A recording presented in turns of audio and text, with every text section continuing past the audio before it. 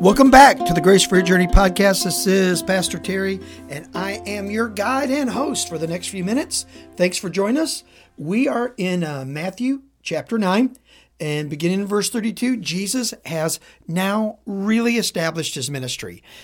He has come, he has called some folks to follow him, and he's been out healing the sick, casting out demons, and establishing the reality that he is all God, all man, in one flesh, right? In one body, come to earth to redeem us of our sins and to begin to establish his kingdom on this earth. So that's what's going on. So let's look at what happens here.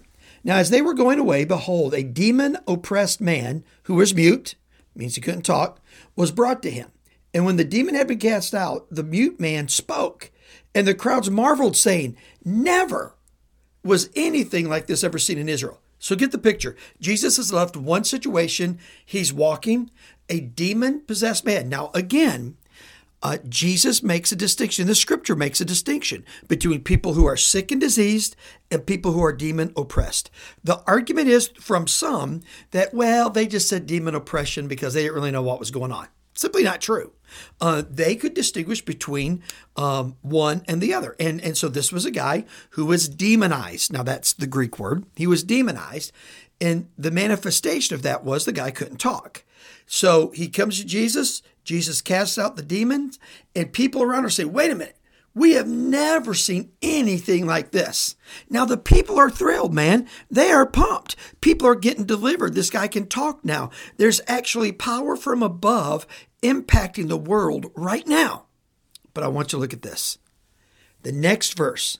But the Pharisees, part of the religious ruling aristocracy. You had the Sadducees, the Pharisees, and the scribes and the priests. The Pharisees were the lawyers of the day. They were the ones who would examine the Old Testament. They would examine someone's teaching and see if it was okay for them to teach it or not. They were the gatekeepers. So here's what they said. The Pharisees said, he cast out demons by the prince of demons. Did you catch that? Jesus, in their opinion, Jesus is able to cast demons out because he is a demon and in league with the prince of demons. Now, isn't this just typical human nature?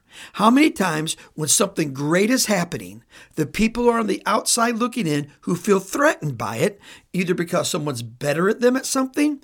You see this on the job all the time. You know, a guy gets hired in, maybe he's only been there, a guy or a girl has only been there a few months, but they're really great at what they do, and they begin to get accolades. They make people's lives better. They advance the bottom line. They advance the company values, whatever it might be. And the other employees who are threatened by that begin to take shots at him, right? They begin to make up lies about his character, about his past. They begin to look at something they can sneak down and write down and then go report to the boss. You know what I'm talking about? So here's what's going on.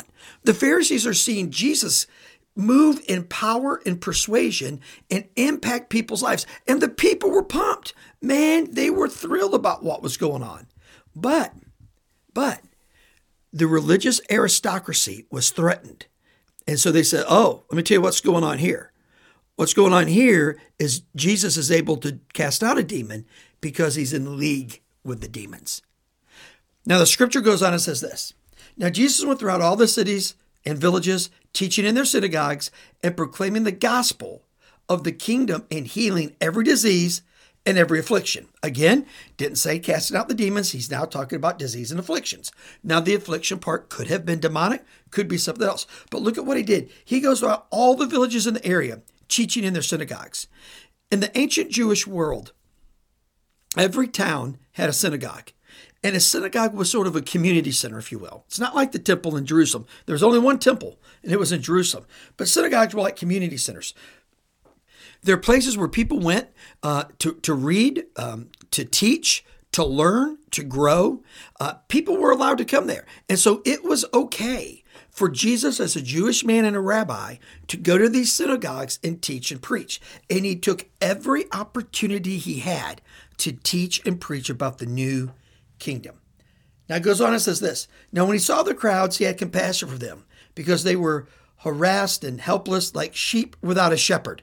Jesus looked at the crowds of people just hungry for spiritual truth, hungry for the answers to the questions of life. We're not the only people to ever ask these existential questions, right?